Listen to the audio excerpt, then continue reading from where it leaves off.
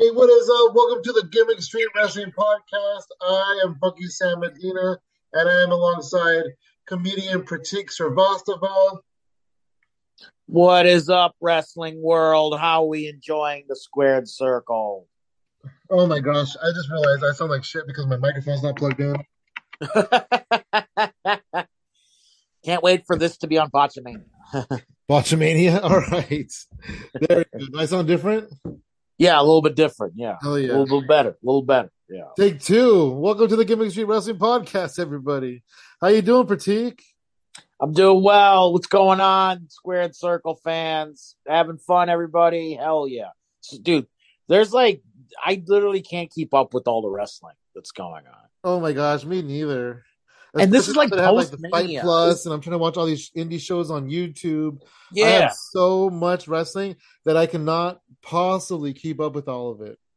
I can't keep up. And what's crazy is usually this happens like right around Mania time. We're like 2 months, we're almost like a month and a half out from Mania, and still there's so much to catch up on.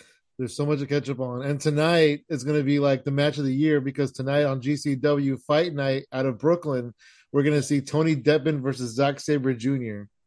Oh, that'll be great. Yeah. That'll be good time. I'm excited about it. Hell yeah. Didn't Tony face Samoa Joe recently? Yes, he did. And in fact, tonight on Ring of Honor, which I'm going to watch the main event at least, Samoa Joe fights Blake Christian, who's also a GCW wrestler, and he's amazing. And this is on Honor Club, right? Yeah, it's an Honor Club. Hell yeah. Or I can get on YouTube, or I have to get Honor Club. No, I don't think it's on YouTube. Okay. Yeah. They should, though. They should put it on YouTube. I mean, you think Tony Khan needs the money? I mean, I just feel like at this point, these are all enhanced. Like, I'm not trying to call anybody an enhancement, but it feels like this is more about exposure at this point, and exactly, and getting people to understand Honor Club. I mean, even WWE, when the network first came out, they were putting like full matches on the YouTube channel as a way to advertise the network. And I think Tony does need to get, and I think of course, they still do. So it's just like, yo, Tony, you gotta give the people a little bit right now. You're still building Honor Club up. You know what I mean? Mm-hmm, absolutely. And you know what? I mean, so Ring of Honor was on an Honor Club before he purchased it. And there's no reason for him to even have Honor Club to this day, because all it is ROH Dark now. It's basically ROH. It feels like ROH Dark. So put it on YouTube and let's enjoy it, you know?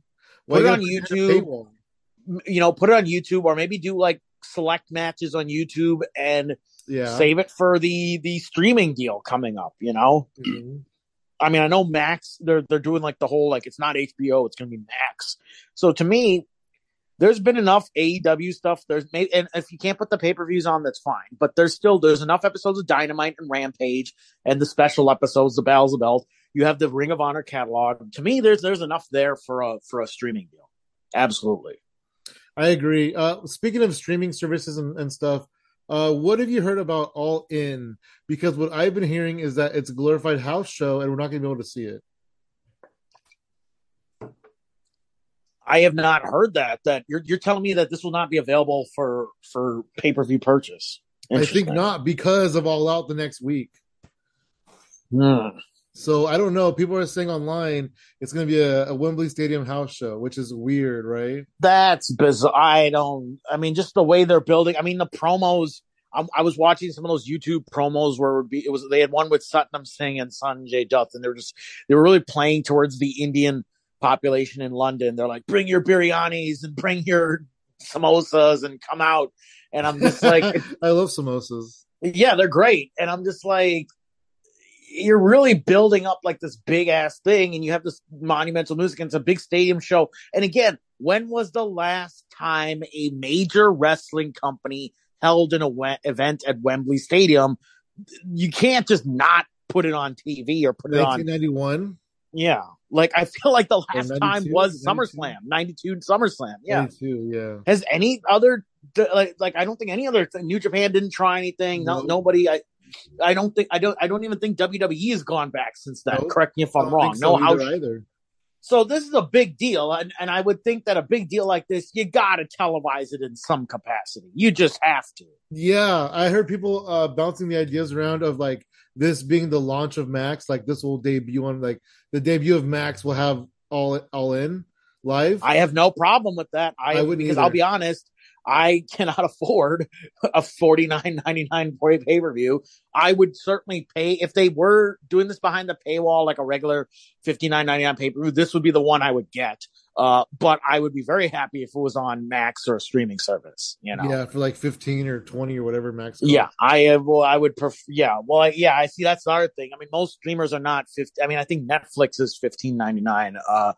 But I think the others like Hulu and Peacock and all those are all like $5. Yeah, no, they're super cheap. Peacock is $5, and I think Hulu's $8 or something. Hulu's $8. I mean, I've been getting Hulu for like $1.99 for Black Friday. I know you've been doing that with Peacock. I've been doing that for years. And same thing with Peacock. I don't know if you know this, but I get Peacock for $1 a month for a year. So right now I'm not paying. I get it for free just through. There you go. I got a buddy. Well, no. So Peacock is connected through my cable Xfinity. My parents have the Xfinity account, so we get Peacock and HBO Max provided by the cable provider. Now that may go away. That's now cool. that might be going away though with this UFC Endeavor thing or whatever. That might be going away, so we'll see. But then another buddy of mine has the ad-free version of Peacock. So right now I've just been enjoying Peacock without ads, so it's even better. You know what I mean? Oh, you know what I did recently? I put an ad blocker on my laptop on the browser, and I haven't tried Peacock yet, but I've had no YouTube ads since I've done that. Really? Yeah, it's been like life changing. And how much is ad blocker? It was free. You might have to send me that link afterwards. Whatever browser you have, just Google like browser and then remove YouTube ads or block YouTube ads, and it'll tell you what to download. Really? Okay. Yeah. Hell yeah. One of my friends was bragging about it. I'm like, I gotta try this. So now I'm trying to figure out how to do it on Roku because I don't want YouTube ads on. Or if I could get on the phone too, that'd be great. Yeah. Absolutely. This has become a completely different podcast. Ad block over the top. Yeah. You're right there. Yeah, that was me. Sorry. I'm good. Okay. Well, let's start with back. Let's go chronologically, maybe. I almost said you guys. We got the news today, Pratik. Well, for news, we have one. The original broski, Matt Riddle. He's in a little bit of a hot water, a little bit of a bro soup, if you will. A little bro soup. Basically, some videos of him have been leaked. Now, originally, people thought it was a hack. I guess the newest update on this story is his pictures weren't hacked. He openly and voluntarily sent a video of himself on Snapchat, and as we've learned through the Chris D'Elia story, videos that are sent on Snapchat can get saved and downloaded, and this individual saved and downloaded it and leaked it. One, I didn't know people are still using Snapchat that regularly. I have not. Snapchat is, from what I understand, it's sexually explicit these days. Yeah, it's when you want to send nudes because they disappear in 24 hours, unless you're unless you're Matt Riddle or Chris D'Elia, where you're like you can download. I think that's the thing which I never. To me, if you post something on the internet, it's forever there, whether it gets deleted or not saved or whatever. Right. Somebody's holding on to it. So I never understood people who are like, but I sent it on there and why is it back and it's supposed to be gone? Well, that's the internet for you. I mean, that's what the internet is. You can't remove stuff once you put it on there. It's like permanent marker. To me, I 100% agree with that. Yeah. And I'm not saying I'm like everybody should be punished. I'm just saying that we have to exercise a level of restraint as human beings. Did you see the Matt Riddle video? Because I did not. I'm not really interested in seeing Matt Riddle's little bro. I know Twitter, it got exposed on Twitter for a bit, and I guess there's still like the image of him being like, yeah, and then unzipping his pants, which I didn't think he'd do like the bro, yeah, too, but he does like, or maybe that's an edit video, I don't know. But the little clip on Twitter is just him going, yeah, with his thumb, and then unzipping, and then it cuts and it goes, for full video, come here. Now, I don't know if what he was trying to do. The bigger question is, who was he sending it to in terms of age? Like, I hope he was doing nothing, skeevy in that way, where it's somebody who's little bit on the young side, you know what I mean? Because then that he has a girlfriend. That opens up a mess of legal problems. He has a few, he has a girlfriend. He has a few of them. He has a couple of them. Yeah. you know about this whole situation, right? Where like he came out of rehab and like he was dating this porn star, and then another porn star who was apparently dating him previously was pissed off about it. Oh yeah, no, so he was dating a couple of. These two have been going at it online apparently. Oh yeah. No, it's becoming an issue. I even heard about this whole Matt Riddle little bro situation because the ex-girlfriend porn star said something like, "Oh, now I got to see him swinging his dick around too." And then the new porn star girlfriend was like, "I don't know, I can't even make sense of what her words were, but she basically said that this girl's mentally ill and she needs to leave them alone and stop being obsessed with Matt Riddle." Yeah, I mean, look, I hope, I don't mean to laugh. Like, this is obviously, I hope everybody gets this resolved quickly.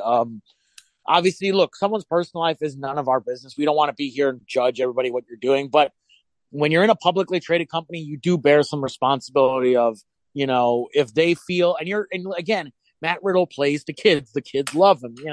This is not the best imagery to show kids. So I can certainly see WWE, especially with this new UFC merger, a lot of eyes are on them right now.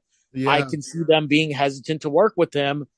He's already had a couple chances. There was the wellness policy stuff. There was stuff with drugs, and it wasn't marijuana. I know everybody's like, well, WWE's busting for marijuana. It was not marijuana. It was other. Yeah, if it was marijuana, he never would have made it into the company. No, yeah, it's not marijuana. I mean, it was definitely they were saying. I mean, you're partying with strippers, cocaine, know what you're doing. Get what you're. That's why I think the big SummerSlam match was canceled because of that. Which, yeah, Seth Rollins is a little pissed about that. He loses his SummerSlam payday. They end up doing a run-in though at SummerSlam for those that don't remember. So that was funny, I think. I'll real quick. I'm going to tell you something real quick. Seth Rollins does a storyline almost every year where he's like, I don't have a match at WrestleMania. I need to have a match at WrestleMania. And he panics at the last minute and then he gets a match or whatever. And I've always been like Seth Rollins really thinks he's not going to have a match at WrestleMania, but then it really happened to him. For SummerSlam. Yeah. Yeah, it's weird. He's had a couple though. So I think the WrestleMania, that storyline came from WrestleMania 32, where he was legitimately injured and he didn't get to perform. And then 33, it was like, I'm going to fight you, Triple H. And no, it's not going to happen, but then it happens. And then I think 34 was the one where, I believe that was where he actually legit wasn't going to have a match. And then they just were like, we'll put him and Finn against Miz and they'll do a triple threat, which is actually a very good way that was a good match. Show. Then 35, he won the Royal Rumble and was going to main event, but instead, this is one of the few times where the Royal Rumble winner goes on first on WrestleMania. It was so bizarre.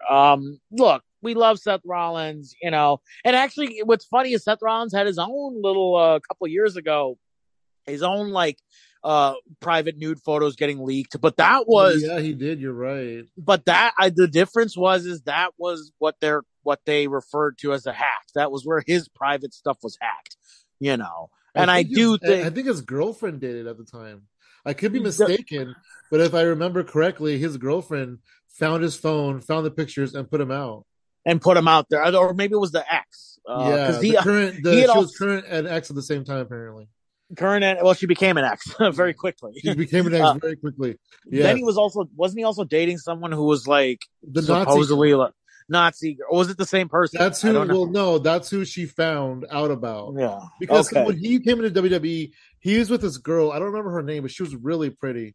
And he ended up cheating on her with the Nazi girl, and then it's kind of off to the races. Oh, he was being he was putting his hand in the cookie jar a little bit too much. A little bit too much, yeah.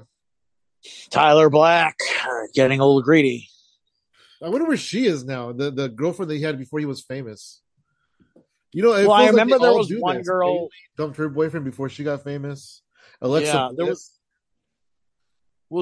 was dating Buddy Murphy. Yeah, and then she dropped him and got famous, and now she's married to a rock star. Yeah, Ryan Cabrera. Yeah, hell yeah. That's what you do, man. You gotta drop them before you get famous, and then you get. Well, I don't want to say that. Keith Lee and Mia Yim, they're married. I don't want that. Keith Lee never got famous though. No, that's what I'm saying. He just got old. Mia's probably going to get a little bigger, and then she's going to. I don't want her dumping Keith Lee. I don't want her dumping Limitless. She might be the famous one. She might be the famous one. He's gonna be Silver Fox.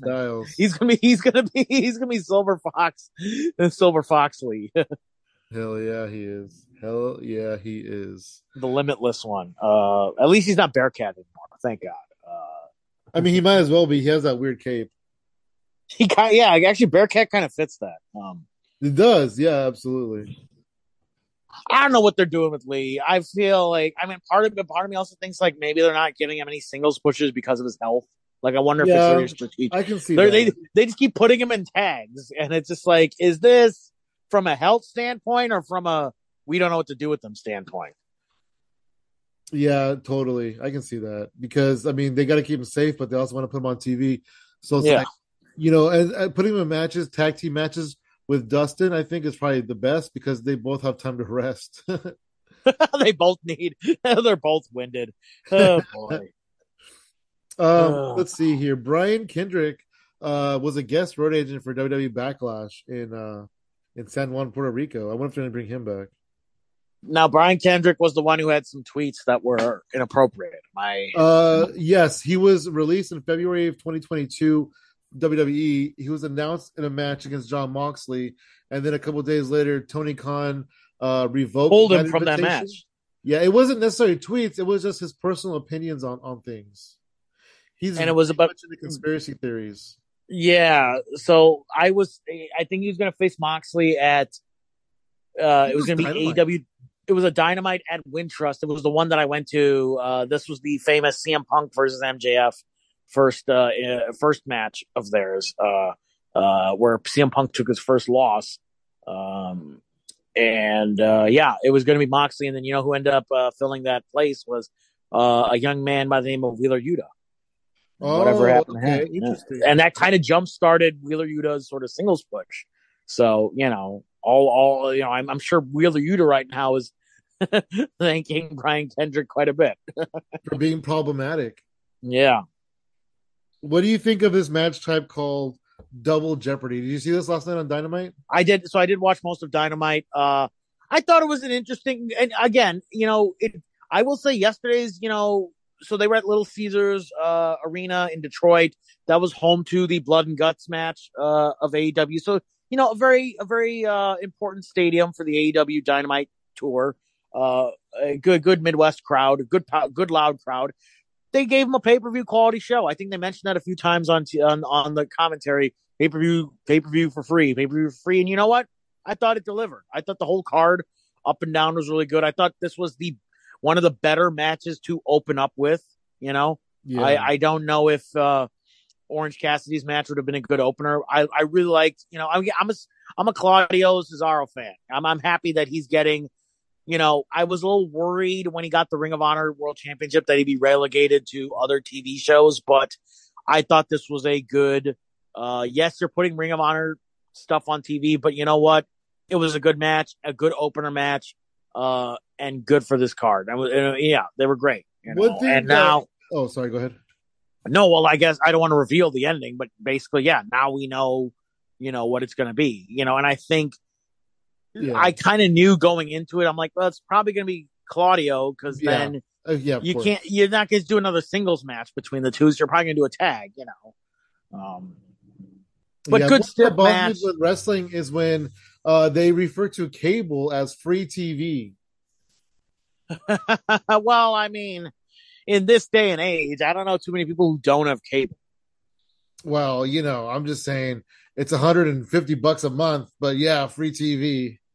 $150 a month? I don't know. I'm exaggerating. I don't have cable. Yeah, I mean, I do.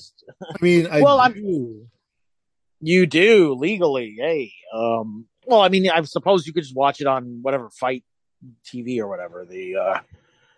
What's the service? Yeah, where you can watch even the commercial breaks or whatever. Yeah, that's on Fight Plus for international users.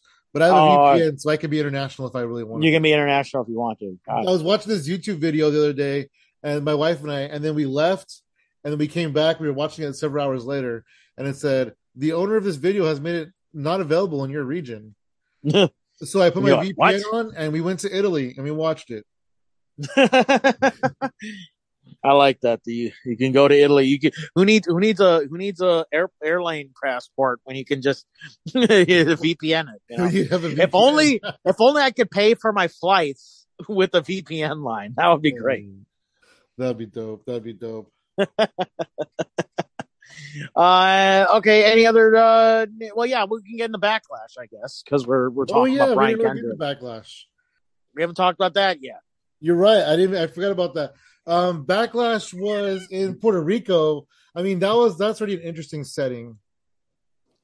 I just like that I really like actually what Hunter's doing. And I think this is a Hunter call. This ain't a Nick Khan or a Vince call. I agree. Hunter's really trying to make this a global brand. And I think, Backlash could have been just a forgettable pay-per-view. Like I never really understood those WrestleMania Backlashes that we're doing for the last 3 years where it was like just retreads of WrestleMania matches or whatever, whereas this felt like a good pay-per-view. This felt like a real, it wasn't a blow-off. It felt like a good card. A lot of times the Backlash feels like an afterthought. It's kind of like a WrestleMania regurgitation a little bit. But this felt good. It felt like a solid card from top to bottom, and it felt like its own thing. It felt like its own thing, and I think because again they're going global, they're trying to really bring the best talent and best cards possible for these global premium live events. I think it just forces the card to be better. So I have no problem with this. Keep going overseas. It doesn't matter. I mean, try to keep the big four in America for this year so I can go to them. So I can at least say I did all the big four in 1 year. Well, and then next year is going to be in the UK this year. Yeah, I mean, Money in the Bank technically is the big fifth one. But me and my friends have the agreement. Big four is just Royal Rumbles, WrestleMania, Survivor Series, SummerSlam. And I believe Survivor Series is going to be in Chicago, so I can technically say that I went to the Big Four. And then we'll see next year. Yeah, we'll see what next year brings. Rumble is always a fun one to go to. I always recommend to people who are thinking about what pay-per-view should I try. I think Rumble is always fun because it's just pure chaos. And then we'll see. We are thinking of going to Mania next year in Philly just because it's like the 40th. I feel like they're going to do something special for the 40th.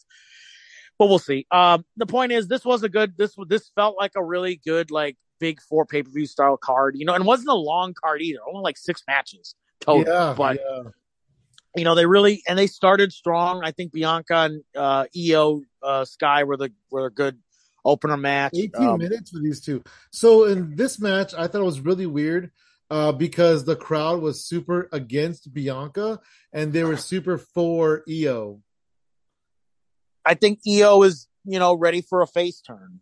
I think so too. I think she's ready. And I think they planted seeds with Bayley, which, not to be, an ugly ogler, but man, Bayley's outfit, man. Yeah. Them pants. Was she even wearing underwear? You would have seen. Well, that's, yeah. I mean, she was definitely enjoying the San Juan sun with those pants, Yeah. Getting them thighs, getting some sun on them thighs. That just sounds bad. I'm sorry. I apologize. The reflections of Pratik Srivastava do not reflect the entire opinion of Gimmick Street Wrestling Podcast, but today. They don't. But yeah, the memes for those Bayley pants are pretty wild. But again, I like that they're really trying to plant seeds of a dissension between Damage Control because it's been almost, well, it hasn't been a year. SummerSlam. It'll be a year at SummerSlam, which, yeah, if you want to start the dissension for SummerSlam, cool. I have no problem. I think Io deserves this. I can see Io having more of a singles run than Dakota at this current moment.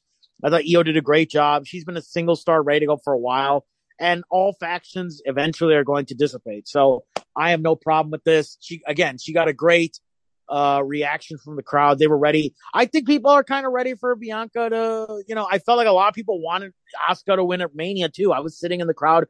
We all kind of wanted it. Asuka, I mean, she's put in the work. And yeah, I think there's a way for Bianca to lose and still be strong, Yeah, Bianca held it for a year as of WrestleMania.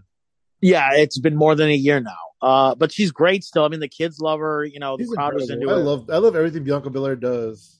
No, she's great. Well deserved. She's put in the work. Kudos to her and Montez. I'm still bummed that Montez, not to shift away from her, but Montez put up a great singles showing in that Elimination Chamber, and I was really hoping he gets a singles push too. I really think it's time for him too. I think he's going to get it, but just not yet.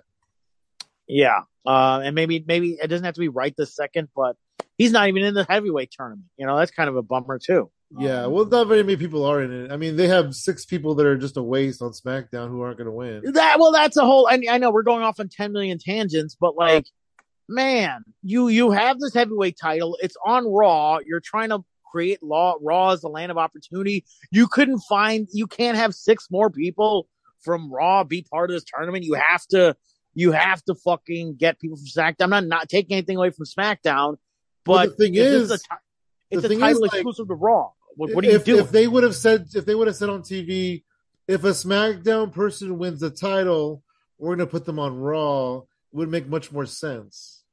I don't think I don't know. I mean, if a SmackDown person wins, I think they're just going to bring him back to Raw. So it's like, for example, Edge, who just moved over to SmackDown, if he wins, is he going to go right back to Raw? Yeah, now maybe he's not going to win. Title, but let's put SmackDown guys in it. That just doesn't make any sense. And it's adding more to. I think it's just a ratings pull more than a. Again, it just seems like they're not thinking long term. I think that's what I'm realizing with some of this booking. And then you have wrestlers saying, "Hey, this title is a big deal. It's not a secondary title." All right, well, when is the final of this title going to be decided? Night of Champions. Who's also wrestling on Night of Champions? Roman Reigns. So to me.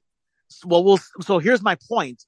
Whether Roman Reigns wrestles on Night of Champions or not, if this title is really not going to be a secondary title, then it should be the main event of Night of Champions. Yes. That is how you tell fans this is not a secondary championship. But if it doesn't even go on last on the goddamn card, unfortunately, it's hard. Any fan is going to think it's relegated to the second title. Part of the reason why the World Heavyweight Championship during the second brand split of like the early 2000s felt like a secondary championship was because of its placement on the card. Fans are still old school in that way, Sam, and I'm sure you agree with me that placement of card makes a difference. And to bring it back to Backlash, to me, the main event of the night was Bad Bunny and Damian Priest. Yeah, they were idiots for not putting Bad Bunny and Damian Priest at the end. There was if I had any gripe about that card, it was Bad Bunny and Damian Priest not closing out the show. There was no reason. And not just because of the quality of the match, just on paper. Hometown, the press conference everybody was into that match. The crowd was into it, and not just because of Bad Bunny and celebrity, but there was a hometown fervor behind it. Damian Priest is also from Puerto Rico. I'm sure people don't. Yeah, maybe not everybody knows that. They're both from Puerto Rican. Yeah. So you have this perfect opportunity. You're giving them the time. There's no reason that couldn't have gone on last. You have the mainstream sort of curiosity factor behind it as well. I'm sure there were people tuning in who didn't really know wrestling but knew Bad Bunny. And to tell you the truth, the Judgment Day is probably like, the bloodline's fizzling out a little bit. And I feel like the Judgment Day is like one of the hottest acts in WWE right now. I agree with that. I think they have more. They're supposed to be heels. I think they are generating more heel heat right now than Bloodline, for sure. Yeah. Because I think the Bloodline, it's a little confusing right now. I do think I'm happy that Sami Zayn and Kevin Owens, Sami and Zayn. That's a cartoon on Nickelodeon, I think. Sami and Zayn. I'm glad Sami and Kevin won the titles at WrestleMania, but it does feel like now the story is a little like dragging now, where it's like, oh, is Solo going to turn on them, or is Jay going to turn on them, or are they going to get like, we're dragging this out a little bit. Sometimes you have to just cut the cord and let it go. Like, it almost feels like they're starting a new story where it's like, yo, cut this cord and create, like, let's get the ball rolling on this ascension now. Like, it's getting dragged out. It's getting dragged out just a little bit here. I'm not saying Roman needed to win. I mean, yes, everybody would love that, but you can't tell me you couldn't have created some dissension on the night of maybe even on the Raw after Mania. Like, the fact that we're like, hey, they're still together, but are they? Like, you're just dragging it out. I mean, I think things would be a lot simpler right now if Cody would have won at WrestleMania and they gave Roman 3 to 6 months off. I mean, that would be ideal. I think a lot of fans would have liked that, and I think probably the talking heads of WWE and the creative heads are like, well, that's too obvious. So, and Endeavor needs to see that we have a strong new champion. You can't just have a new champion. Blah, blah, blah. So, I'm not condoning what they're doing because I don't agree with it personally, but I see what they're trying to do. They're trying to make Roman this like sort of attraction mystic guy that you don't see every day. He's the new Undertaker. He shows up when he needs to, which is fine. But at the same time, if he's so special, then you have this pool of free agents. Why not just make him a free agent and just have him appear on both shows? And or if he's so special, he doesn't need to hold the title hostage. Right? If he's so one in a kind, he should be wrestling it. He could be wrestling for it. You're telling me he can't even wrestle on one pay-per-view, like 12 pay-per-views a year? Like what I mean? Like, just put him on the pay-per-view, Say what you will about Maxwell Jacob. 12 times a year? Yeah, and do like one or two promos, Yeah, precisely. Have never wrestle on the TV again, only wrestle on pay-per-view. He doesn't need to wrestle. I don't think a World Heavyweight Championship should be wrestled on TV unless it's a special occasion, special show. Like AJ Styles versus James Ellsworth. Right. No, or like, the first SmackDown on Fox or something, like that. Something like that. A milestone moment. I mean, but that match also, that was a problem too, and I just remember that night watching it. I'm like, wait, there's only like 8 minutes left. What are oh no. Like I had that because you're looking at TV time and you're just like, what the fuck? And then speaking of that, there's like a news story that I didn't really write down. Apparently one of the former writers came out in the last week or so and said that even before Kofi won the title, the word on the writers' room was, well, we'll just have Brock squash him on the SmackDown debut on Fox. Yeah, that I heard about that story. So pretty much, maybe around the time of Kofi Mania was kicking off, they always knew, we're just going to give this title a run until SmackDown on Fox. They needed one title to kind of build so they can squash it on Fox. And they're like, we'll just have Brock squash him on Fox. So, it's look, I don't want to take anything away from Kofi Mania because I know we all felt something that night. That might be in my top 5 of feel-good WrestleMania moments. It's up there. That whole build, the match that Daniel Bryan put on, a guy who went through the same thing that Kofi went through, not being put on the main event and then being treated like a main event. The fact that he got to play the heel and play the reverse of that, and he was doing the vegan heel, which was still some of the best work I've ever seen. Like, again, you can say Daniel Bryan is whatever, but he knew how to reinvent himself. And that was the perfect sort of throw away the leather belt, use the vegan belt. You got Eric Rowan as the heater for that. You have the New Day that could have broken up, but instead championed their friend, a guy who'd been busting his ass for 10 plus years and got to be seen. And yes, why didn't he go on last? You know what? He went on at the right time because that was a long ass Mania and the crowd was with Kofi. So to me, I'm happy with that, what it was. I mean, Kofi got to take the belt to Ghana, his home country or his home land. That's incredible. He got to do some cool stuff with the belts. He got to squash Randy Orton, who he had that history with of Orton squashing his push, back in the day. I thought he did have some good matches with Samoa Joe and Ziggler, albeit it was a tough time because he wasn't the last match of the night.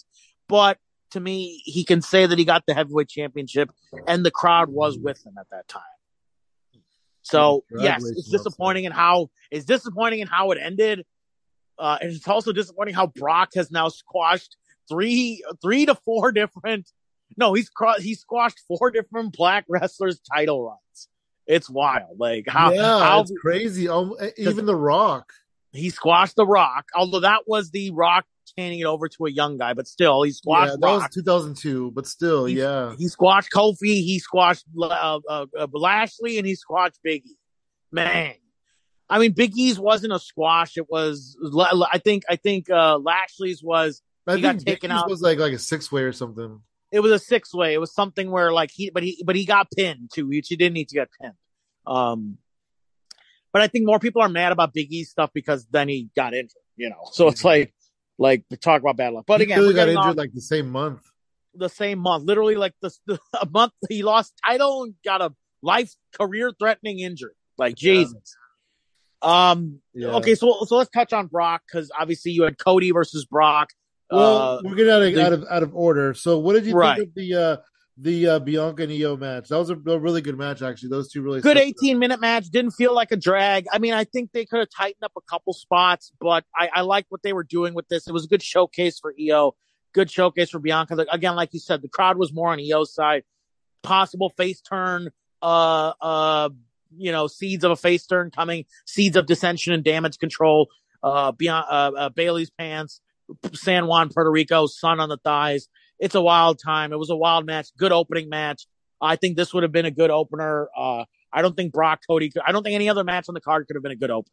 I agree. I agree with that. It was a really good. So opener. Yeah, good opener. And then I believe next on the card was Seth and Omos, right? Seth and Omos. Yep, 10 minutes, Omos. Seconds. I mean, you know what? I'm glad Omos got a little more time. I thought this was a good showcase for Omos.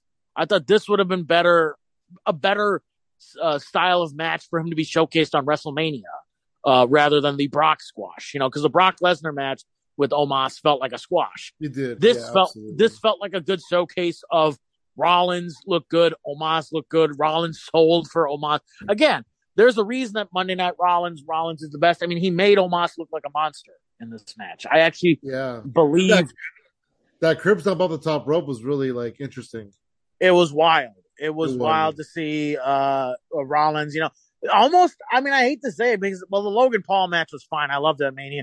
But this was a good, pay-per-view, big money match. I actually really liked this match. For a match that had no build, and Rollins was like, okay, we got a shit build.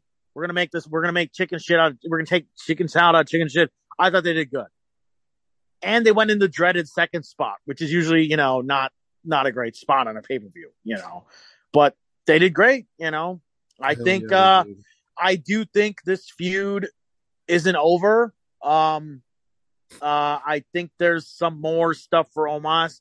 I could see Omos interfering with Seth Rollins, world heavyweight title tournament findings, and they keep this program going, because I do think at some point Omos is going to get a win over Seth.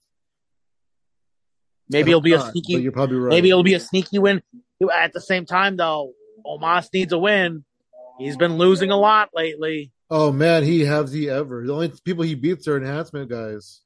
I don't think he's had a pay-per-view win in a while, and all of his big pay-per-view showings have been losses. He lost to Lashley. He lost to Lesnar. He lost to I think he faced Braun Strowman at one of the Saudi pay-per-views. But yeah, I actually thought Omos and Rollins was a good showing. It could have been a SummerSlam showing or whatever, but again, I think there's something there with this guy. I mean, you have to, how else are you going to create monsters if they don't win? Every heel monster like that, like a giant like that, they need to get a win once in a while. You don't need the case of Omos turning into Big Show because he wasn't believable, because he wasn't getting believable wins. He's got to crush people once in a while.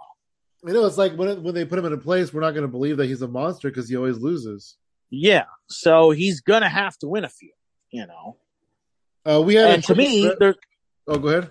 Well, I was going to say, and to me, if anyone has proven over the years that they can take a loss and people are still into them, it's Rollins. Yeah. Look how much Rollins loses. So to me, I'm not saying he should have lost this one, but I do think he deserves a win on Rollins down the road. Well, I think Rollins is going to be the world heavyweight champion, so he needs to look strong. I'm not against Rollins getting it. I do, but there is a little bit with a Cody or a Rollins. I really don't want Cody to get that. And it looks like he didn't. But it does feel a little bit, even with Rollins, where it's like, yo, you didn't fully lose to Roman. There's money in the Rollins-Roman rematch on a big Mania or something. There's the history of you guys being in the Shield. Yep, you're right about that. I don't want Rollins to be junior championship winner. So it's to me, I just look, I know I said this in the other episode where it's an Edge or I don't know who else. I guess, because I guess it could be an AJ too. Someone who's been around a little. I mean, if Orton wasn't injured, Orton would be perfect, or an E would be perfect too, Big E. Someone who, the crowd just wants to see get their title back or something, But let's see now. You're right. It probably will be Rollins. I'm not saying he isn't deserving of it, but to me, there's more money in Rollins being no, I want the big one. Yeah, I agree. Like, I could see Rollins smiting Roman too, and there's story there. Yeah, they definitely have a storied history. That's for sure. Drew, it would have been nice for Drew to win one in front of a crowd. Drew's not even in the tournament. He's not even in the tournament, although now they're saying he may not be coming back to WWE. There's even because his contract hasn't been renewed, and I guess he took down his stuff on social media. Like, he took down any sort of WWE signatures on social media. Nice. I wonder where do you think he would go? Like AEW or Impact? Probably back to Impact, right? He has history there. Yeah, I don't think he can go to AEW if he wants, but to me, it's like, ooh, does he show up at Wembley? The big UK star. That'd be a good, yeah.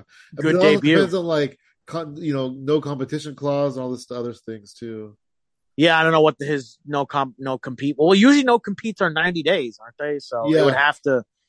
Yeah. When is Wembley? Do we know? Do you know the date? It's like August. Oh yeah, you're right. It's late August, so he potentially could. But WWE is going to try to lock him up so he can't do Wembley. You know that. Yep. Absolutely. Oh, another thing for Wembley. Well, I guess we're getting off track. Let's finish up Backlash and we'll talk about Wembley. We had a triple threat match. It was 6 minutes and 50 seconds. Austin Theory retained his title by defeating Bobby Lashley and Bronson Reed. And then, to tell you the truth, I don't even remember how this match ended. It felt like it went by. I'll be frank, I forgot this match too, which is unfortunate. I don't think Bronson Reed had a good showing. Neither of us can remember it.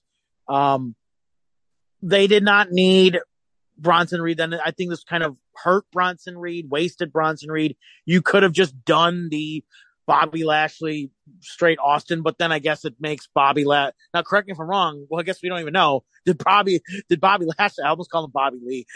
Did Bobby Lashley take the pin straight? Because if we took the pin, then there was no reason to have Bronson Reed in the match. Yeah, you're right. I don't even remember who took the pin. Hold on, let me go look that up real quick. Yeah. Very forgettable match, unfortunately. I think Austin Theory is a good U.S. champion. He's a good, like, mouthpiece. He's a good, like, bullshit talker. And it's good to keep the belt on him now because he's going to SmackDown. He's fresh there, and he needs to establish himself with the title, I think, first. Okay. Austin Theory defeated Bobby Lashley in the triple threat and Bronson Reed in the triple threat. The pin came when Theory stole a pin on Bronson Reed, who missed a top rope moonsault after eating a spear from Lashley. So essentially Bronson Reed was there to not make Lashley look weak, which is poor because at the same time, Bronson Reed looks weak in that too, but he took a spear. Basically, Lashley speared Reed and then missed the pin. So then Theory came in and stole the pin, which is classic early 2000s triple threat rules. Basically, they used to do this a lot. I remember they would do this a lot with, like, Jericho and Benoit and Guerrero. They would do a lot of those triple threats back in the day, or like Angle. When Angle was the Attitude Era champion, like toward the end of early 2000s, he would still steal pins and multi-mans like that too. It's the old, like, sort of chicken. They're kind of building Austin Theory as kind of like early 2000 Angle, if you remember. Yeah, like Steel Angle, like stealing wins, stealing pins. Like he would steal wins from, like, Undertaker back in the day. It would never be clean finishes, stealing wins, interference finishes. So they're kind of building him up like that, which is fine because I will say he's handling himself. He was in the promo ring with John Cena and fared very well. I was very impressed with that program. I was leading up to the. Yeah, I just hope that Theory has an older brother who looks just like him that they can use for run-ins. Oh, for double! Oh my God, I do think that's a good. If they revive that, Theory would be a good guy. Eric Angle. Yeah, someone like a Eric Theory or something, or a. I'm trying to think what would be another name for him. Aries Theory or Austin, Dallas Theory or something. Dallas Theory. Another oh my Texas God, I like Dallas Theory. That's one. Yeah, Dallas Theory. You book it, Sam. Hell yeah, Dallas Theory. Rhea Ripley defeated Zelina Vega in 7 minutes and 10 seconds. I think the story of this match was Zelina's entrance and her attire, that giant Puerto Rican flag that she had attached to her. The giant Puerto Rican flag. Crowd was into her. They could have given her a little more time. I was disappointed with how quick the match was. I thought that she would have gotten a little more time. The chancla reaction got a bigger response from the crowd. Hearing Michael Cole say, "That's a chancla," this Puerto Rican crowd knows what a chancla is. Like, it was very hilarious to hear Michael Cole enthusiastically talk about chanclas. Yeah, you're right. Michael Cole does not know what a chancla is. No, but he was very much acting like he was, and it's cute. I appreciate Michael. I like the Vince-free Michael Cole enthusiasm. I'm enjoying it. Same. But yeah, very quick match. Good showing from Selena. She got a couple good counters in. She's very, aerodynamic and very, very good in terms of, countering and doing things. She does remind me. I still remember like when Eddie Guerrero came into, Raw in the early 2000s with the Radicals.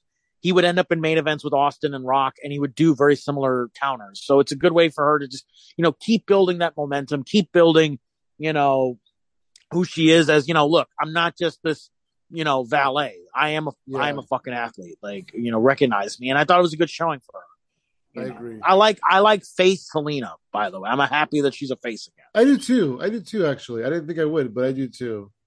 In our next match, in 25 minutes, Bad Bunny, the world's most streamed musical artist, defeated Damian Priest in a San Juan street fight. San Juan street fight. And what Damian Priest would later on the next day say, "It took an entire island to beat me." That is some heel. That's class. You know what that reminds me of? That reminds me of Piper. Like, yeah, it does. You're right. Piper would say that shit too. I could see him in the locker room in an angry towel going, "It took an whole island to defeat me, you piece of garbage. You piece of garbage. It took an whole island to defeat me." Did they see him pin me, Hogan?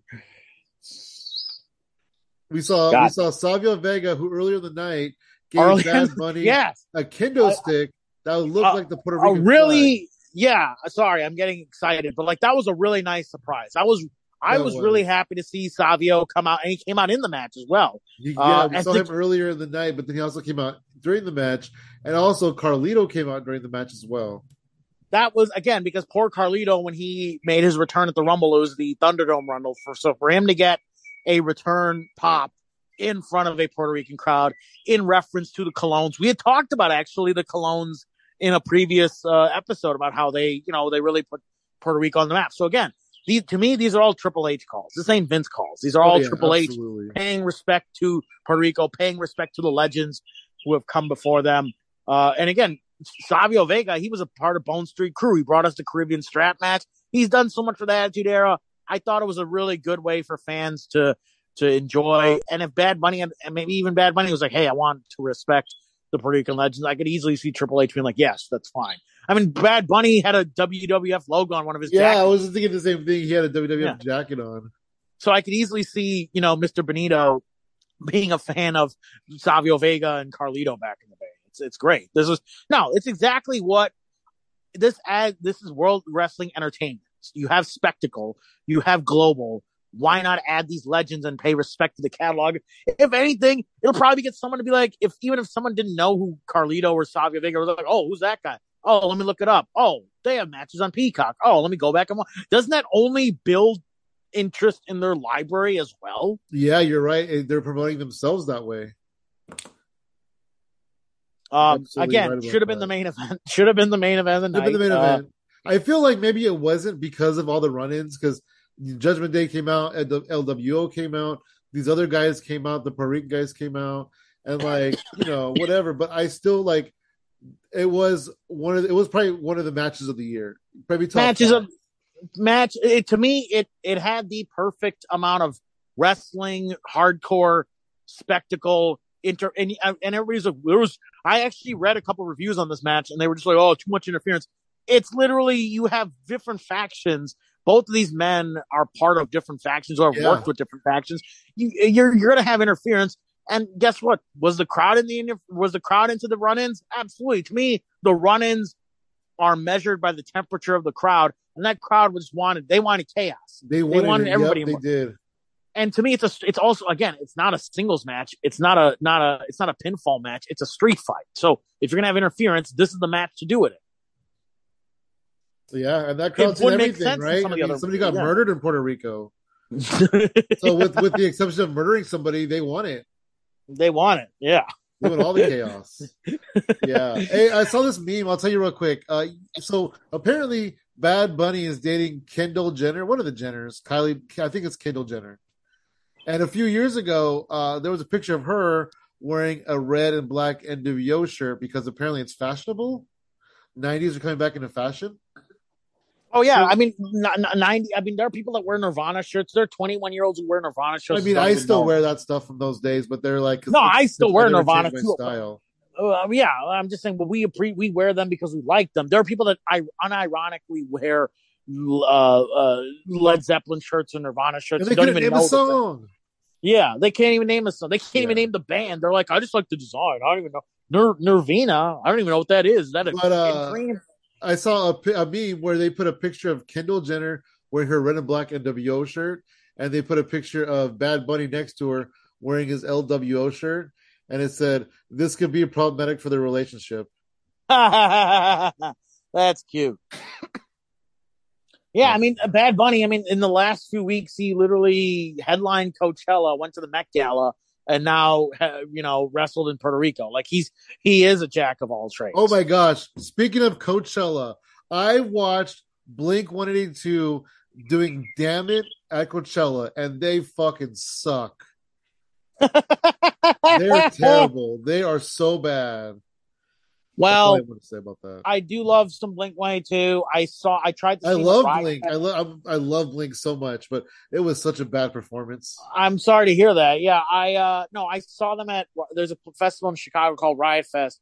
They came 2-3 years ago, but this was when Tom was not with the group. He was taking his hiatus. So they had Matt Skiba from Alkaline Trio, if you remember. Who cared about music. Yeah, and I will say they tried their best, but I guess the speaker blew out within 1 minute of their performance. So it was just, so to your point, they're having a little bit of Murphy's Law when it comes to live performances. I saw Blink-182 perform in like 2000. I mean, that's the time to see them. Maybe 2001, something like that. Yeah. Let me tell you, when we pulled up to that concert, my friend and I asked ourselves, are we at a Backstreet Boys concert? There were so many like little girls there. It was crazy. It felt like we were at a Backstreet Boy concert, just because they were like Blink-182 was so pop. Yeah, I mean they were. I remember in the MTV Video Music Awards, their video, All the Small Things, was in a pop album, a pop category. It was not in the rock. It was. Yeah, they were like very pop radio rock, but I do think like rock. I think like their later albums, like Take Your Pants Off and Jacket, like they were more rock albums. Maybe that particular album, Element of the State, had a little more poppiness to it. Yeah, but I think they are more of a punk pop. They did kind of dabble in the pop a little bit for that album. They dabbled on pop, but they are definitely more of a punk band. I thought Damn It's on Hey Dude, right? Is that the name of it? Dude Ranch. Dude Ranch. I felt that was a little more rock heavy, more punk heavy. Yeah, more punk heavy. Yeah, absolutely. Have you listened to Tom's side project Angels and Airwaves or whatever? No, but I love Boxcar Racer. Okay, I don't know that. Yeah, that's one of his albums too. One of the other albums. Yeah, so like I do respect what they're trying to do. I hope they can fix whatever issues they have performing live. I know they just performed at the United Center in Chicago. They're supposed to be coming to San Jose in June. I was really wanting to go, but I might reconsider. After this live, I'll listen to my CDs instead. After this debacle, you gotta, Where they sound the way I want them to sound. All right. So we had a main event, and the main event went pretty short. People were we forgot the the 3-on-3. Oh yeah, you're right. I skipped the 3-on-3. I think it speaks to how it was whatever. It wasn't. These guys have been fighting every week, so it's like, You're right. Yeah. I assume this is the culmination of their fighting. I hope so. I really want to see this move on. I want to see them move on from here. Yeah. Do you remember the ending? Something interesting did happen during the match. Was Solo was going to attack Jey Uso, remember? And then Jey Uso said, "I'm your brother. He's not." I still don't know what was the cause of the almost attack. I don't know, because he thinks that Jay's sucking off. Gotcha. But I mean, so again, good. I mean, again, Jay is. I've said it before. I know there are memes about it, but Jay deserves an Emmy for his acting in this entire Bloodline drama since the beginning. I feel like the Usos should do a promo where Jimmy says, "I wish you died in the womb." Call back to the bells. I just want you die. Yeah. Yeah, no, they're good. They're doing good work, but like, I hope that this leads to the Usos feuding with Roman, because that would be more interesting right now than Kevin Owens and Sami Zayn. Of course, I want Usos to feud with Roman. I would love to still see Jay and Jimmy fight once, singles. Yeah, I would too, to tell you the truth.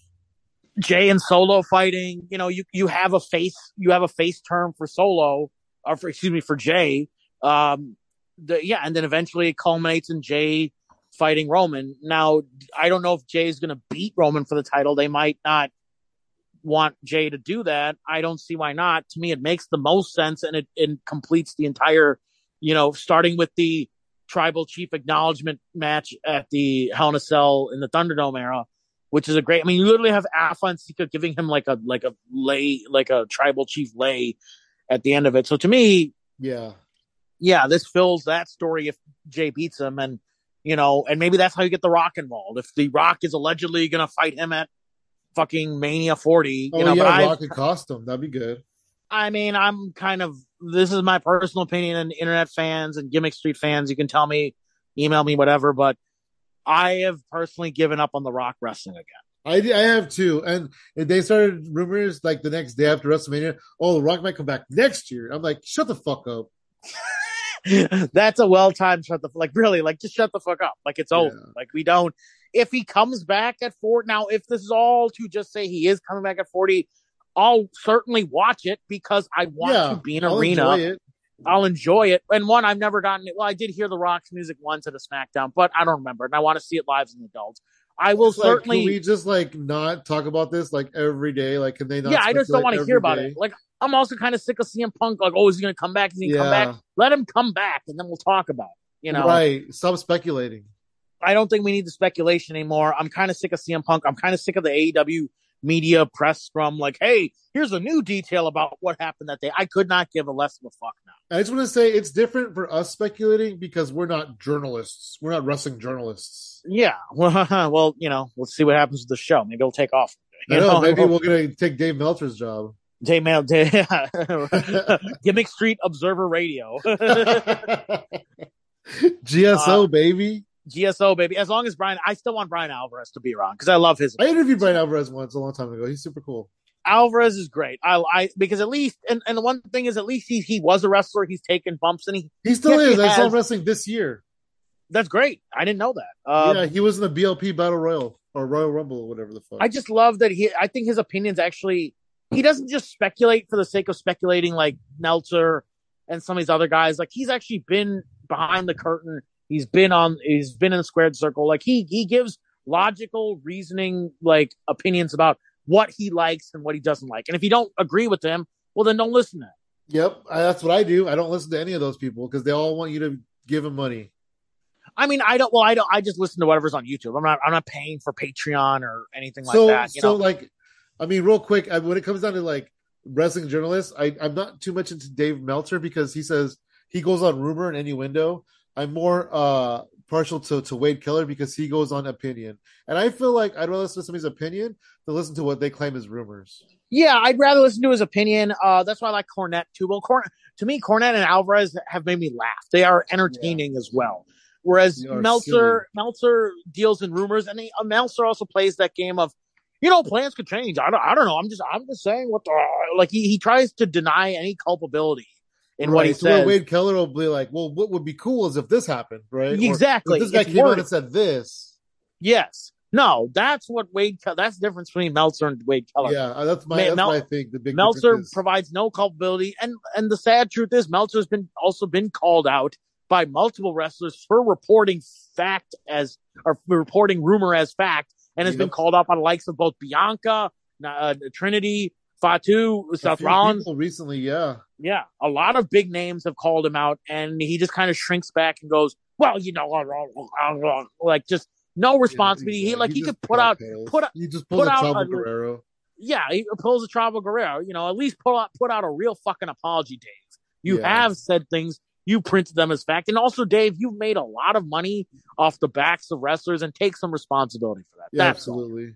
So I really don't listen to Meltzer anymore. I'm selective my dirt sheet stuff. I listen to those that entertain me, and those are primarily Cornette and Alvarez. Yeah, absolutely. So back to the whole bloodline thing. I think it'd be cool if Jay split on his own, to see Jay have to go through Jimmy and then Solo to get to Roman, something like that.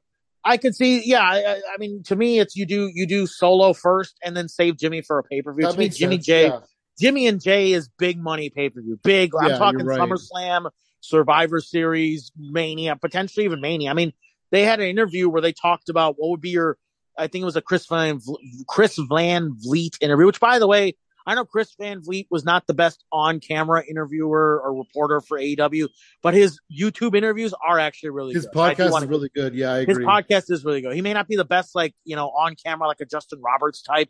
He may not be that, but he is a really good interviewer. He knows how to talk. He's probably still better than RJ City. Shout out to RJ City if you're listening, buddy. I mean, I don't know RJ City, but great. Yeah. Shout out to he's the one that Saraya spray painted during the pre-show. Oh yeah. Tony Storm spray painted him. Tony Storm. Yeah. So we had a main event. We had Cody Rhodes, Brock Lesnar. For the bloodline, I just want to wrap up this bloodline. Absolutely. Bloodline dissension. Yeah, I think to me, Jay is the face of this. I could easily see Jay fighting Jimmy Solo, and then potentially Jimmy's like, don't fight Roman, but then he fights Roman, and then maybe there's some sort of reconciliation after he triumphs over Roman in some way. To me, that'd be good, right? Him and Jay get back together. There's a hug at the end of the big money match, and I don't think you need to do that. If you want to do it at a Mania, I could see you doing it at a Mania. I also don't think it needs to be for a belt. Roman could lose the belt and still do the Jay Roman money match. I think there's money in just that match. Because the last time we saw Jay and Roman face each other was Thunderdome. Fans live have not gotten to enjoy any sort of bloodline dissolution match. So to me, there's money in Jay. And to me, it finishes the tribal chief acknowledge me story by having Jay get a win on Roman. It doesn't have to be for the belt. I think it has to be just a pin on Roman. Yep. And it to me, it could happen at Mania 40, excuse me. That'd be great. Yeah. I don't think Cody. But do I think Cody needs a win on Roman? Absolutely, too. I don't know if that has to happen necessarily at Mania. I do think that Cody Roman win could happen sooner than that. You have a SummerSlam. You have a Survivor Series. You have plenty of big money pay-per-views where you could do this. Yep, definitely. Even they could also do it. Jake could cost Roman the match against Cody, and that could set them up right there. Absolutely. There is also if you recall, when Dusty won the title through countout and didn't get to keep it, that happened at Madison Square Garden. Maybe they save it for a Garden show. Oh, that'd be good. Yeah. That was like in 77. That was crazy. We looked up a while back. Yeah. But they're not really, I don't know any pay-per-views that are coming to the Garden anytime soon. So, or do you just do it on a Garden house show? this title that you've built up for over 2 years, 1,000+ days, and it goes on a house show at the Garden. Wow. I mean, that does fit the San Martino lineage of having him lose at the Garden. That's true. You're right. There is something to that, but you got to make that a money paper. You got to make that a premium live event. Yeah. Roman. Yeah. To me, that's you have to do something to end this storyline with Roman. To me, Jay makes the most logical sense, if not Cody. Cody, to me, doesn't need to finish the story of this chapter of Bloodline. He just needs to get a win on Roman, because you have literally the last shot of WrestleMania is someone looking disappointed. You have to fulfill on that. And it's not going to be the world WWE universe heavyweight, logo Saudi Arabia blood money title. It's not going to be that. It's got to be now. You got to get a win on Roman somehow. The question is, should Cody get the first Brock thing? We didn't really get into Raw. But Brock took Cody out of the title tournament. And he did, so, which is a good way to I'm fine with that because Me too. Cody does not need that fucking title. I'm sorry. But I also don't need another, like, hey, he's going to beat him at Mania 40. Like, you know what I mean? Like, do we need to stretch it all the way to 40? I mean, it's a good Mania moment, but that's a long time. 1 year. I think the fans will cool off by that point. I do too. In classic WWE, we're not going to give it to you now. We're going to make you wait, you know. Yeah, they should pull the trigger for SummerSlam. SummerSlam or Survivor or something. Like, man, just do something. You know, and again, if Rock is coming back, even if Rock is not there, Roman Cody does not need. There are. I can think of 3 opponents for Roman for Mania 40 that don't have to be Rock. I get why they want Rock, because then you have a callback to previous Manias, and it's the biggest. Plus, he's the biggest star in the world, and it's 40, and it's number 40. Fine, but I think Seth Rollins could be a good Roman 40 match, and there's history with them because they actually were the Shield at WrestleMania 30. So there's like, hey, 10 years ago, you and I were fighting side by side. So I think Rollins would be a good WrestleMania 40 opponent. I think Jay would be a good WrestleMania 40 opponent. And here's another name that a lot of people don't think about for Roman for WrestleMania 40. Here's another name that a lot of people don't think about. Who did Roman face with the Shield? A lot of people. The Ryback. I was gonna say no. Here's what I was thinking. It was who were they facing right before Mania 30? They're facing Punk, and if Punk potentially comes back, that would be a good one. Punk that would be incredible. Punk versus Roman at WrestleMania 40. That'd be dope. And there's something about 40 being that it's the home of Philadelphia, ECW. Who was Punk first to champion of? ECW. Bring Tommy Dreamer in for the main event. Tommy Dreamer. I mean, he should be in the Hall of Fame. I think he should be Hall of Fame for that. You need a ECW original for Philly. And if Heyman doesn't want that induction, then give it to Dreamer, the ECW original, the one who never left. The one who never left. Yeah, he's quoted saying that he found out that ECW died because he saw Paul on Monday Night Raw. God, that's so slimy. That is, yeah. It was good timing too, though, because the King left. Yeah. Anyway, so we had Cody versus Brock. It was a short match. A lot of people speculated that it got cut short because Brock was bleeding, but then all these dirt sheets came out and said that was supposed to happen. He was supposed to bleed. Everything went according to plan. Hey, can we keep a little bit of fucking kayfabe, please?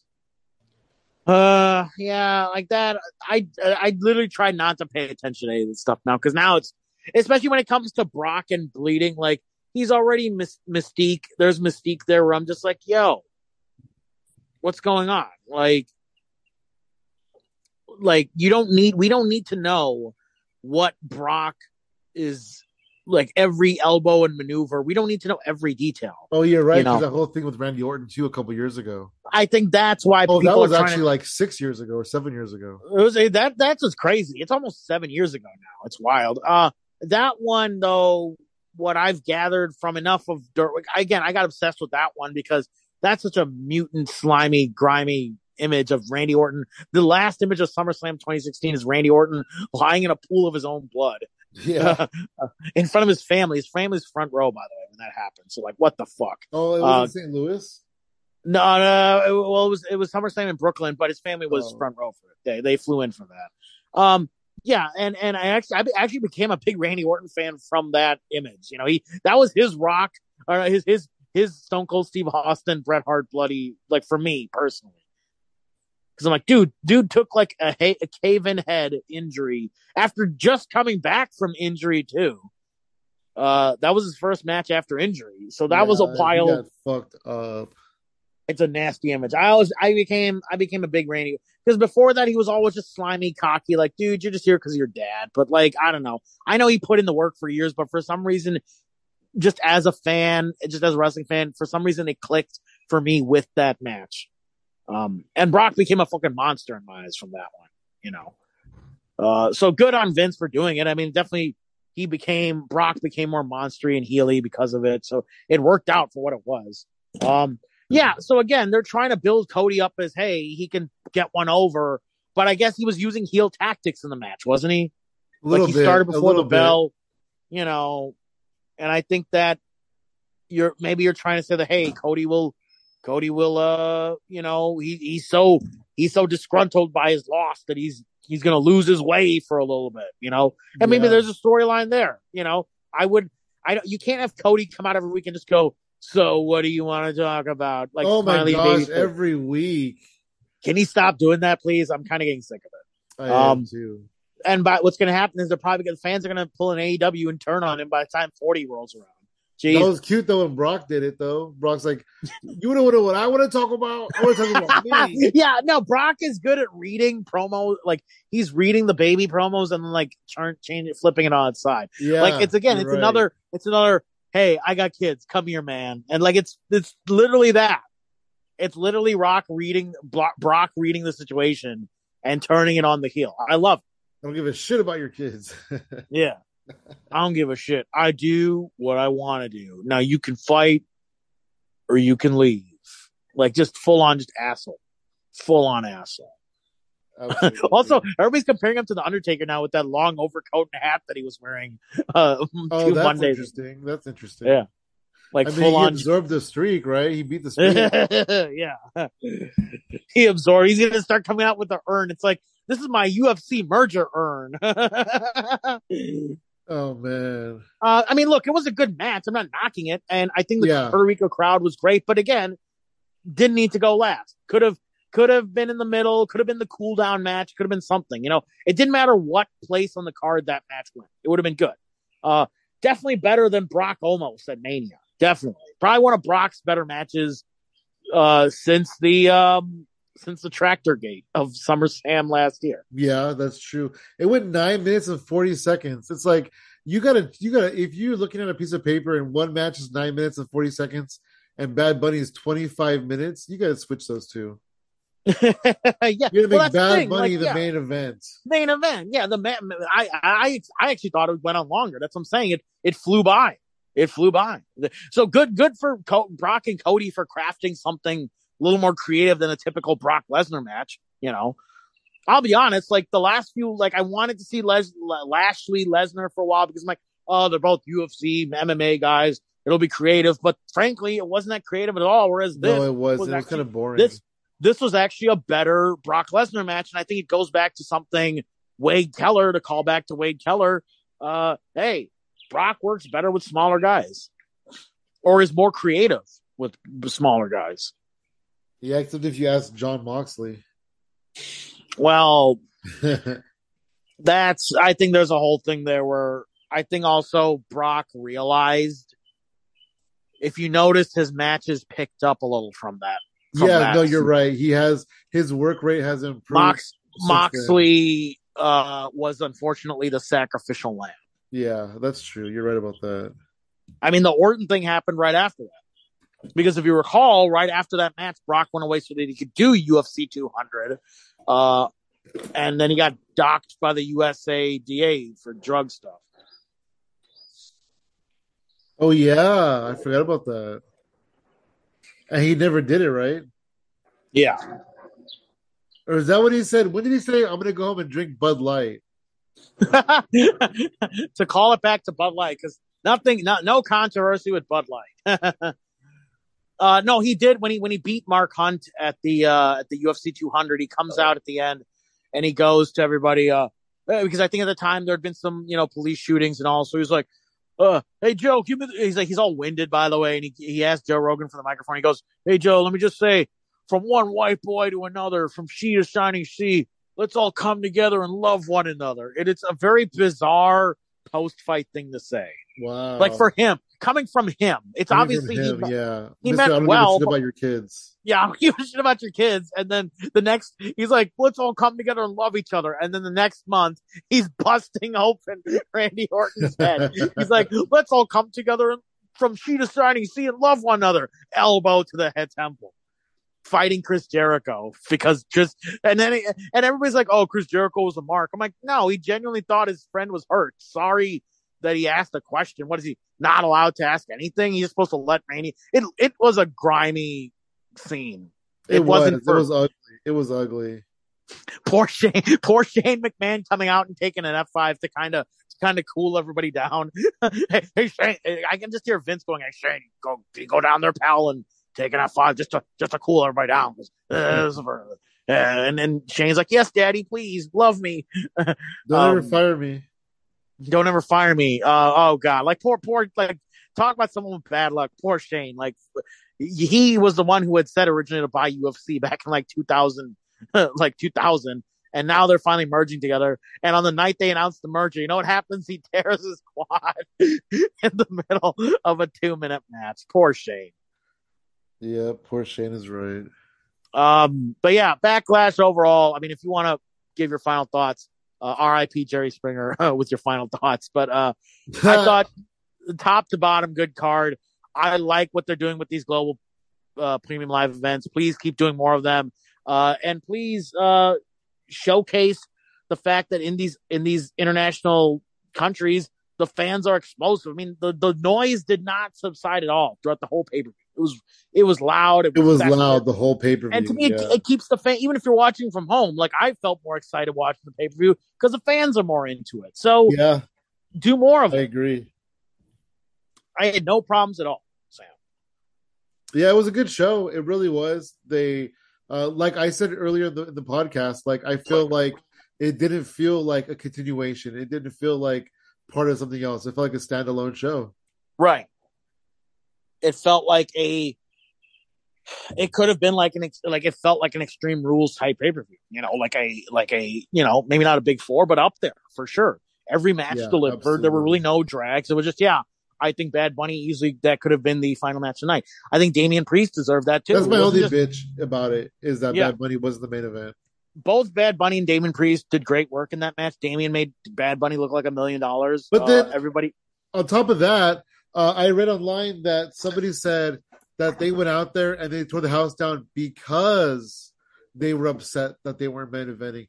So maybe if they main evented originally, it wouldn't have been as good. I don't know. I mean, my thing is, yes, you steal the show. It doesn't matter what place you are. But Bubba Ray Dudley says it doesn't matter what place you're on the card. You steal the show regardless. Chris Jericho says that certain spots are designed to steal the night. You cannot. It is physically impossible to steal no matter where you are on the card. Certain spots it doesn't work. And I am inclined to believe Jericho to a degree. Like going last on a 4-hour pay-per-view might be difficult. However, this was not a 4-hour pay-per-view. This was, I think, clocked in 2.5 hours on the network. I'll look it up later. So there was no reason they couldn't have gone on last. Yeah. You know, I'm curious now who, what it also comes down to quote CM Punk, we should have gone on for, everybody says CM Punk Undertaker should have gone on last. Well, CM Punk has also said like, well, did they pay me like I went on last? No. So here's my real question. Did Bad Bunny, Damian Priest get paid like they went on last? I hope they did. Bad Bunny could buy the WWE. He doesn't need their money. I have to give Hunter credit for this because Vince ain't making this call. They let Bad Bunny and Damian Priest talk trash in Spanish for extended periods of time, both in the press conference and on SmackDown and on Raw. I know we did it last week. The thing about like I know hosting now, like it's I appreciate that they're giving them the creative freedom that way. I appreciate that they're not just having some senior writer be like, oh, can you talk about Puerto Rico in this way, Bad Bunny? No, they're like giving them complete creative freedom. It feels raw and honest. Even Damian Priest promos felt raw and honest when he spoke Spanish on that Raw leading up to it. I felt like that was honest. Yeah, absolutely, absolutely. They're doing really good. Damian Priest is doing the best work of his career. And then there's Dominic. Hell yeah. Well, you wanna wrap it up? Yeah, let's touch on AEW Dynamite real quick. Yeah, okay. There was a lot of good things on Dynamite. Yeah, again, I like the Claudio Ray Phoenix match. I thought the Orange Cassidy Daniel Garcia match was really good too. Yeah, that was really good. I skipped, unfortunately, the women's match. I'm a sexist. Sorry, everybody. No, I was just really exhausted yesterday. I had a DVR and I was just watching it later, and I had to skip something. But look, good overall Dynamite program. I thought the FTR segment was really good too. Felt like a pay-per-view. It is that thing of just, hey, we're getting towards, we still haven't even announced the entire Double or Nothing card. Then in 3 months, and then in another month you're gonna have Forbidden Door card. Then you got All In. Then you got All Out. Like, this is a busy time for Tony Khan, for the Booker of the Year, to kind of manage all these cards. And you have weekly television, and you don't want to be giving away too much on free TV. I just, I think the ball is in Tony's court, and all I want to say is, I hope Tony can step up to the plate, because I just, it is very easy to get lazy for your weekly TV. It's very easy to make one of the pay-per-views a lesser priority, and I hope Tony and company can rise to the occasion and give the fans what they want. I really hope. Miro showed up backstage. Miro showed up backstage, and then they let. Yeah, and then I believe, who is the from ACM Open? He showed up as well. Kyle Fletcher showed up. Yeah, Kyle Fletcher showed up and took out. So yeah, and then they're leading. I guess they tease that there's going to be another announcement next week. So tune in next week. Which I don't announced that he has another announcement next week. Yeah, on TNT. Yeah, it's going to be on TNT. Well, what's on TNT? I don't know. We'll find out. But apparently, it's going to be the new show Collision. No. The announcement's not going to happen on TNT. It's going to happen on TBS, right? No, the announcement's on TNT. No, so then if the announcement's on TNT, then it must be on Rampage then, because Dynamite doesn't. I don't know, but all I know is that people on the internet were saying that Tony Khan messed up. Somebody goes, Tony, please do pre-records, whatever they're called, pre-tapes. Yeah, pre-tapes, please. You said the wrong network, and then Tony replied to it and said, "Oh no, I meant to say TNT." Well, let's see now, Tony. Let's see what you're trying to say, because Dynamite doesn't air on TNT. But the thing is Collision is going to be on TNT, so they're thinking that the network wants them to announce it on their network.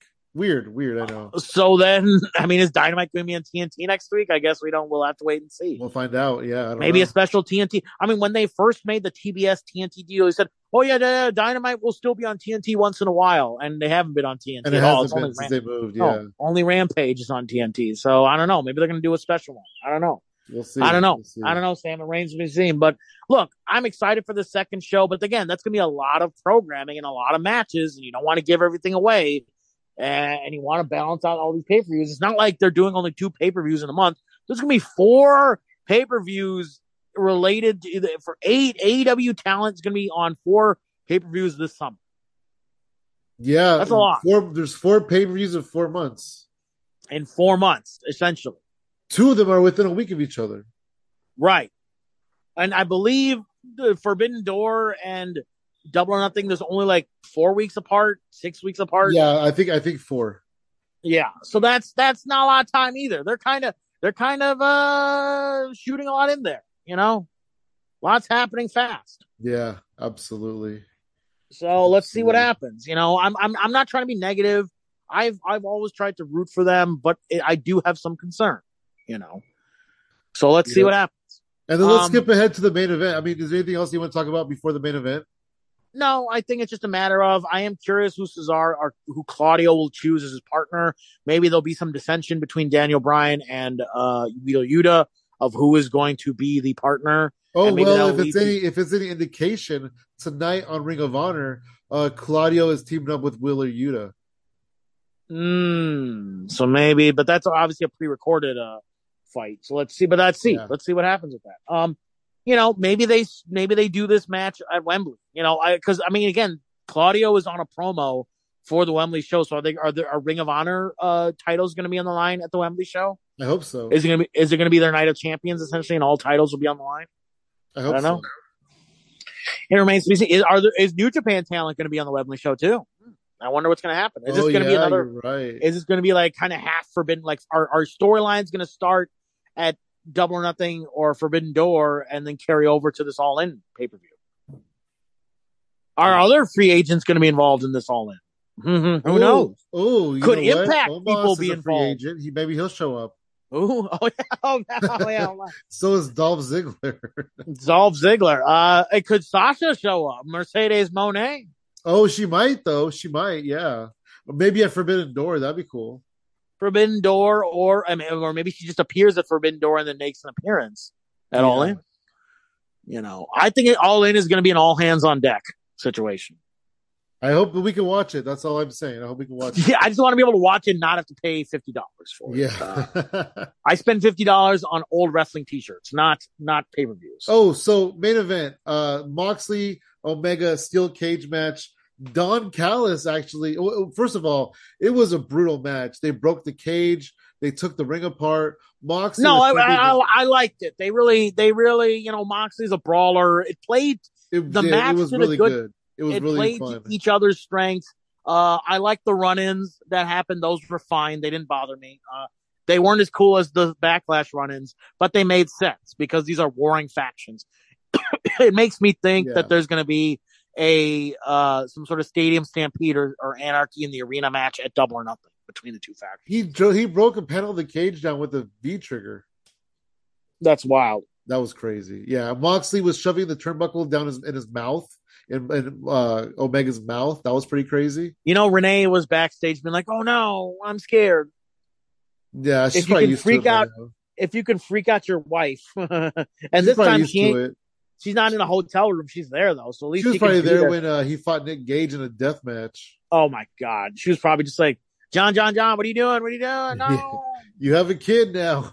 You have a kid now. Can't be getting scraped. Yeah, you can't be doing the light tubes to the head anymore. I think he did in some interview. It was like I think it was the lights out match, the first one between Moxley and Omega, and she was like tweeting like, "What is this shit?" Like she's just mad. And then they asked him like, "Hey, did you get heat from Renee?" He's like, "I didn't get heat, but I had to call. That's a call home. You got to call home right after that match for sure." But she could also be more vocal when she's on the payroll.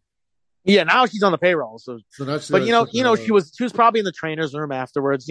But they did a good look for a steel cage match to be unique in this day and age. It was really good and really unique. Really clever. Good way to put it. Yeah, good way to do it. And again, these guys have a storied history, and and it's funny they kept mentioning the fact that these two first squared off just almost like 3 years ago at our first Double or Nothing. So I like the way that this built up to Double or Nothing, from the previous one. Yeah, this could have easily been a match on the Double or Nothing card, but I think it was special that it was on Dynamite. So I'm actually happy that it was on a Dynamite and not on a paper. So John Moxley grabbed a screwdriver. Don Callis jumped in the ring, took the screwdriver from Moxley, and then Kenny Omega got John Moxley in a submission. I don't remember what it was. And then Callis hits Omega in the head with a screwdriver, busts him open, stabs him with it, and I think this is cool because Don Callis is an incredible heel, and I feel like he's going to step in the William Regal position for the Blackpool Combat Club. I think that'll be interesting. A good little turn there from Don Callis. I was shocked. So that again, they did a good thing. They kept the match interesting, and they gave us a thing that we did not see coming. Because the thing was, Callis was trying to separate Kenny Omega and the Young Bucks. He was trying to get Kenny Omega kind of heelish, and Kenny Omega wasn't really having it. So now he's going to go be full heel with the BCC. And Kenny gets his face turned finally. Yeah, Kenny gets full face. Absolutely. But then does this? Then do we eventually? Does this lead to the Punk return of Punk being the heel and Kenny being full face? Oh, that's interesting. Well, from what I understand, or do we keep them away? That's the key. They're going to keep them separated on different brands, so we'll see. Brands, yeah. But at the same time, you have Wembley and you have All Out within weeks of each other. Yeah. You're telling me there's not going to be some sort of and here's the other thing. I've also heard reports now that there's going to be 2 shows, but it's not going to be brands that people will be able to do. Yeah, that makes sense too. That makes sense too. I think there's been enough brand talk in wrestling that we don't need. You can have a separate show and just have different people on different shows. Yeah, right. Exactly. You want to plug your social media? Yes, sir. I am at Prateek Comedy. That's Prateek Comedy on Instagram. My website is also prateekcomedy.com. I got shows all over the summer. I'm going to lose my breath this summer. I got so many shows. It's going to be wild. Yeah, that's a good But come see me. I should potentially be there in Detroit for SummerSlam. We're still working out the details. Follow me on my website. Keep up to date with me, and you can find all the information at the websites. And please support this podcast. Please support Sam. Please support Xavier. I know he wasn't here today, but, keep supporting these guys. Thanks. Hell yeah. You can find me at Funky Sam Medina. I'm doing a lot of cool shit. I got a lot of cool comedy shows coming up. So just, look at my Instagram because I'll promote them on there and then come see me. It's really fun. At Funky Sam Medina. All right. Take care, guys.